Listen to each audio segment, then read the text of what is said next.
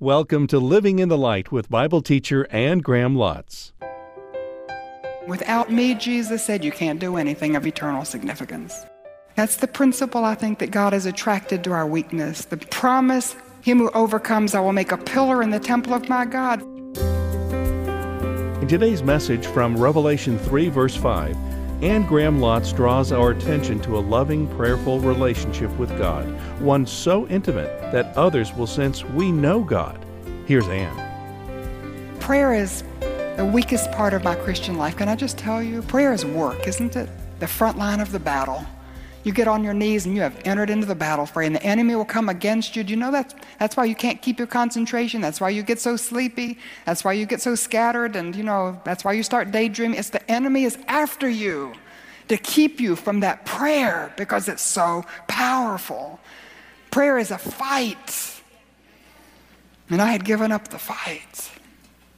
So he shined his light of truth into my heart and showed me that I was prayerless. And I had other people praying for me. I have a prayer team in my office, a prayer team for myself. This was before the office prayer team was established, but I was substituting their prayers for my own. And Jesus said, you can't do that. It's good to have people pray for you, Ann, but that's no substitute for you spending time in prayer with me. The principle is that God is not impressed with our reputation, is he? We can have a reputation. Other people can be impressed, but he's not. And the promise is in verse 5. He who overcomes will be dressed in white. In other words, will have a relationship with his Father that he will acknowledge and other people will see. And I think when you spend time in prayer and you spend time in his word, you're developing that love relationship that even other people can sense about you. And they know you know God in an intimate way. So as the light of truth shines into your hearts, does it reveal a prayer? How's your prayer life? When do you spend time in prayer? Every day you spend time in prayer, but can you carve out a retreat time? Maybe it's just once a week. Maybe it's 3 days a week. Whatever it is, but just be creative. But make sure you're spending time in prayer. That's where the power is. You have ears to hear what the Spirit is saying. A church at Sardis did not. There's no church there today. Church at Philadelphia, these are the words of him who is holy and true, holds the key of David. What he opens, no one can shut. What he shuts, no one can open. He holds the keys not just to heaven and hell, but I believe he holds the keys to the doors of opportunity for us right here and now. And I'm not going to go into this. He called me into ministry from this passage, but I don't want to take too long. In this passage, I will tell you, just in case there's somebody here like I was, because he said, I know your deeds. And I had wanted to start a Bible class, and the door was shut, and I was not allowed to do it. And I was traveling in the car. My mother-in-law was in the back seat, and she was reading out loud to nobody this passage. My mother-in-law was fabulous.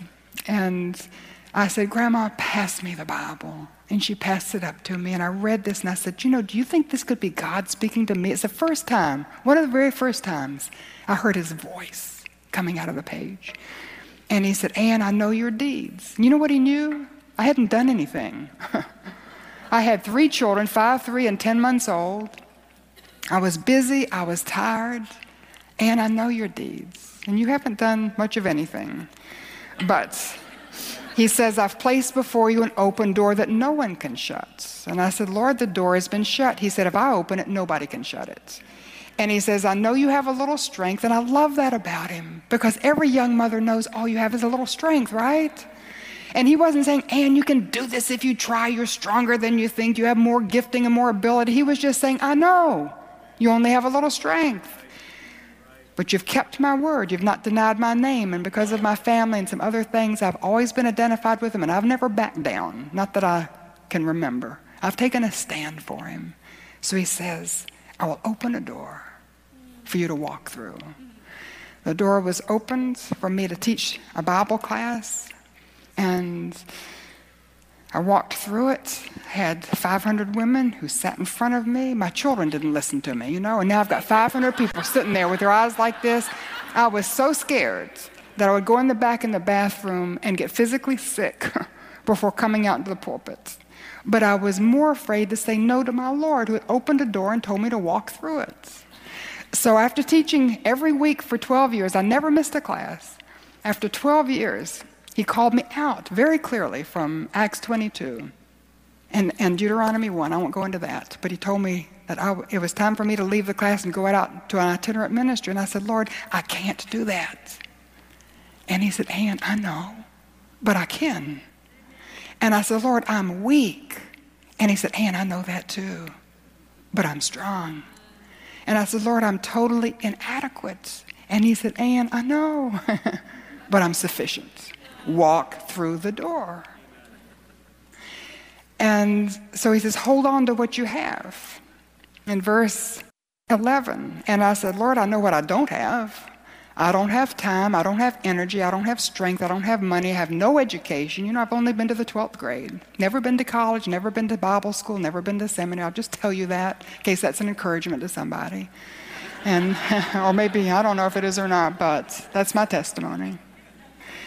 And so I said, I know what I don't have. What do I have? And he said, Ann,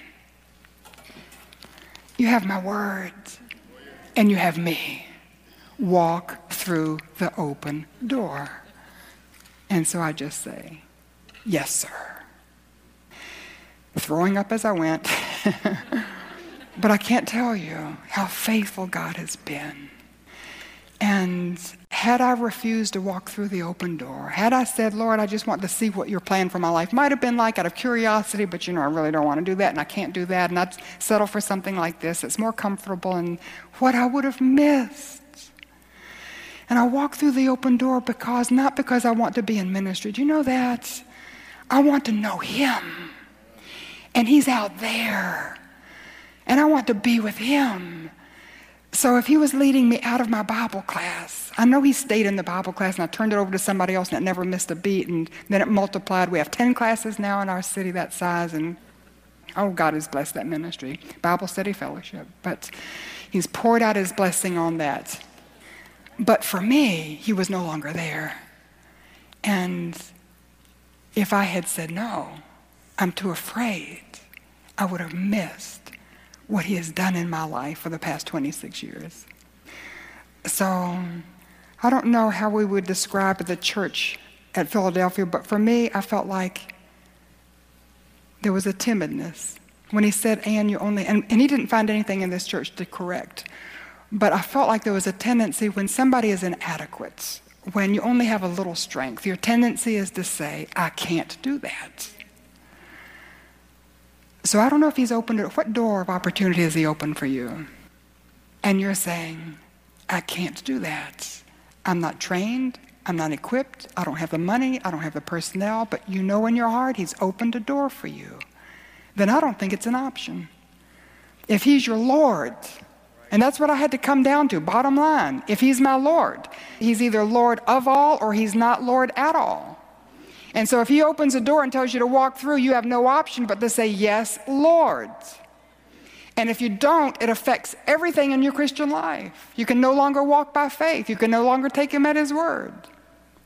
So, what's the principle? Very precious. God is attracted to weakness. Did you know that? God can use somebody who's wholly dependent on him. So for somebody like me, that's easy. Somebody like you, if you're gifted and trained and capable, it's a little bit harder because there's so much that you think you can do. So sometimes he just has to knock you down, doesn't he? To teach you that you're dependent on him. Without me, Jesus said, you can't do anything of eternal significance. That's the principle, I think, that God is attracted to our weakness. The promise, him who overcomes, I will make a pillar in the temple of my God. Somebody who's strongly rooted in the presence of God. And the way I feel like he's fulfilled that for me. People look at me and listen to me. They have no idea how weak I am, how scared I am, how timid I am. They just see the strength of God in my life. And that's him keeping his promise to me if I would just walk through the open door. Do you have ears to hear? Is there somebody here who feels timid? Somebody here who's been saying you can't do something? Somebody here who feels inadequate and insufficient and weak and scared to walk through the open door? Then it's time to repent. Return to the cross and tell God you're sorry. That if he's opened the door, you'll hang on to what you have and you'll walk through the door on your knees. Church at Philadelphia had ears to hear. There's still a Christian church in that city today. Last church is one that's very familiar. The church at Laodicea, we'll just touch on it. These are the words of the Amen, the faithful and true witness, ruler of God's creation. What he says is so. They're not going to believe it. I know your deeds. You're neither hot nor cold. I wish you were one or the other. You're lukewarm. I'm about to spit you out of my mouth. And you know why? He was just saying they were totally useless. You know, you can use an ice cold drink. I love my coffee extra hot. But lukewarm just makes you, it doesn't satisfy. It doesn't refresh. And he's saying you're useless to me. So what was making them lukewarm? You say I'm rich, I've acquired wealth, and I don't need a thing. Pridefulness. That's what he saw in the church at Laodicea. But they didn't realize that they were wretched, pitiful, poor, blind, and naked. I counsel you to buy from me gold refined in the fire. Now, I won't take the time to apply all that. Just look at verse 19. Those whom I love, I rebuke and discipline. When he convicts us of our sin and that sense of guilt comes in, that's evidence of his love for you. He doesn't want you to continue on that mediocre, complacent, apathetic lifestyle and the blockage that's causing damage to your spiritual health, keeping the flow of his Spirit from coming through so that you have the powerful ministry that he means for you to have. Those whom I love, he says, I rebuke and discipline. So if you're feeling convicted over something, I don't know what it might be, but he loves you, and he loves me, and he loves me too much to let me just go on with that blockage. So he pinpoints it. And then verse 20, this is not a verse used evangelistically. This is a verse used for the church. Here I am, I stand at the door and knock. If anyone hears my voice and opens the door, I will come in and eat with him and him with me. The church at Laodicea had locked Jesus out. Whoa. Filled with pride. They had a program, they had activities, they had money, they had people coming, wonderful choir, people dressed good, people talking about them all over that area, and Jesus wasn't even on the inside of the church. And I think what he was telling them, maybe it was used evangelistic, you need to be born again. Religion is no substitute for a personal relationship with God. You must be born again, Jesus said. That's the principle. The promise. To him who overcomes, I will give the right to sit with me on my throne, just as I overcame and sat down with my Father. Oh, we can reign with him, rule with him. So the way up is down, coming back to the foot of the cross. And acknowledging that we're sinners. And the ground is level at the foot of the cross, isn't it? No room for pride, self-righteousness, condemnation either of ourselves or somebody else. We just come and thank God for the death and the blood of Jesus that cleanses us of all of our sin and every sin, past, present, future, little ones, mediums, big ones. They're all the same, but we categorize them, and just ask him to cleanse us with his blood. So dare I ask, is there somebody here who's in leadership? Pastor, ministry leader, and you've never been born again because of pride. You just thought that was for them, that it didn't mean you, and that your works and what you've done, and come to the Church Awakening conference and you enter into the music and you can quote the scriptures and you can pray the prayers and that's all a facade. And right now you know it. It's time to wake up and come to the cross and repent and be like a little child and say in you there is no good thing. All of your righteousness, best things you do is like filthy rags in God's sight. Ask him to cleanse you, to forgive you, to come into your heart. He will. But you have to ask. Church at Laodicea had a major blockage of pride. They had no ears to hear what the Spirit was saying. There's no church in Laodicea, just rocks in the middle of a rubbled field. So just wonder if the Lord has pinpointed a blockage in your life. Is there something that he has pointed out to you that needs to be confessed, needs to be corrected? And it could be any one of these. The busyness of the Ephesian church, the fearfulness of the Smyrna church, the political correctness of Pergamum, the sinfulness of Thyatira, the prayerlessness of Sardis, timidness of Philadelphia, pridefulness of Laodicea. But maybe it's something else. And let me just take a minute to tell you, several years ago, I'd set aside time to prepare messages. I'd set aside 10 days to prepare about 9 sessions I was going to be taking at an intense seminar. And so the first day I opened up my Bible, I took out my pen, my pad, and I was going to do my first study, and I got nowhere. So I said, God, I've got to get this done. I've got to have all these messages and these workshops, and I need to get this done, and nothing. So I thought, you just need a good night's sleep like Elijah. Go to sleep, get something to eat, get up in the morning, you'll feel better. So I did. Next morning I got up, pulled out my Bible, my pen, my pad, just nothing. God, don't you know my time frame? I've just got now 9 days, and now I'm panicked, and now I'm just losing time here, and we've just got to get after it. And silence. Finally, he seemed to whisper to my heart, Ann, I don't want to talk about your messages. I want to talk about you. And I said, God, I don't want to talk about me. We'll do that later. Right now, I've got to talk about these messages. And you know how he is. You can't budge him. So finally, I got on my knees and I said, okay, what do you want to talk about? And he began to reveal sin in my life that I had no idea was there.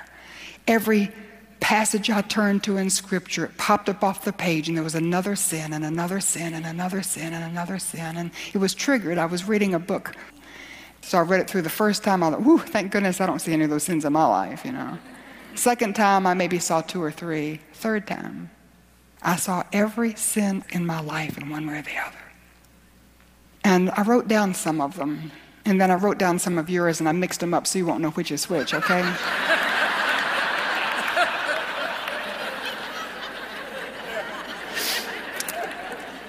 Ingratitude, what blessing or answer to prayer have I neglected to thank God for?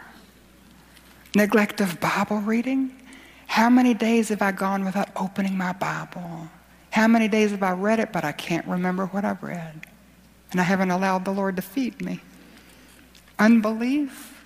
What has God said that I doubt? Prayerlessness. How often are my prayers just spiritual chatter, offered without fervent or focused faith? And Ann, remember, this one was mine. Daydreaming is not prayer. Hypocrisy. Do you call yourself a Christian but don't act like one? Are you pretending to be anything that you're not? Pride. Are you impressed with your own reputation and accomplishments? Are you offended and resentful when somebody else receives attention? Envy. Who seems more popular, powerful, recognizable than you, more successful in ministry? Have you felt jealous? Slander.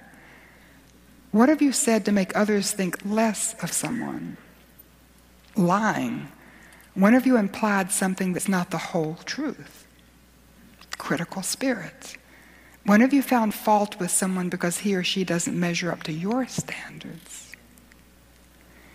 And the list could go on. Anger, bitterness, unforgiveness, vengefulness. So much sin in the camp You remember Achan in Joshua 7, after the children of Israel had defeated Jericho and they went to Ai and they were defeated, and Joshua goes throughout the camp. He finds one man who had sinned. He took something God said he couldn't have. He buried it down deep in his tent. Joshua had to take that one man, take him outside the camp, put him to death before they could go back and have victory. And I think in the church today, there's so much sin in the camp that the church is living in defeat. And I think it starts with you and me as God's people. We need to repent of our sin. And as he has shined the light of his truth into your heart and into your life, you have the courage. It takes courage, doesn't it? Can I just put it in the way we talk in North Carolina? It takes guts just to look at your life the way God sees it. That you're not as good as you think. There's sin buried down deep, and maybe it's a deep bitterness and unforgiveness. Maybe it's something like an abortion, adultery. I don't know. I could stand up here and guess all day, God knows what it is, and so do you. And you think nobody knows, and maybe nobody knows, but you know what? It's a blockage. Maybe, and this is one I've struggled with, maybe you need to forgive yourself. Maybe you've done something. Maybe you weren't the parent you wish that you were. Maybe you weren't the husband or the wife. Maybe your spouse wouldn't have walked out if you'd just been the kind of Christian helpmate you should have been. Maybe you've abused somebody. Maybe, I don't know, whatever. Have you done something, and as the light of God's truth comes into your life, every time you come into a meeting like this, you feel guilty all over again? Maybe it's time you forgave yourself. And if God says, I forgive you, and he does. You come to the cross, he says, I forgive you, I forgive you, I forgive you. It doesn't matter what it is, I forgive you. And if you say, God, thank you, but I can't forgive myself, what you're saying is that your standards are higher than his, that you're more righteous than he is. If God says, I forgive you, you just say, God, thank you, I don't deserve it, but I receive it. So what's the blockage? Would you bring it to the cross? I believe it's time to wake up to the cross. Bring your sin to the cross. Confess it. Name it. Don't play games with the labels. Don't switch the labels. Just call it what it is. Ask for cleansing. That the flow of his Spirit might be unhindered in your life. That he would fill you with himself until you overflow and you go out into your area and the Spirit of God flows into you and through you to your people and to your area, and maybe God would grant us that last great awakening.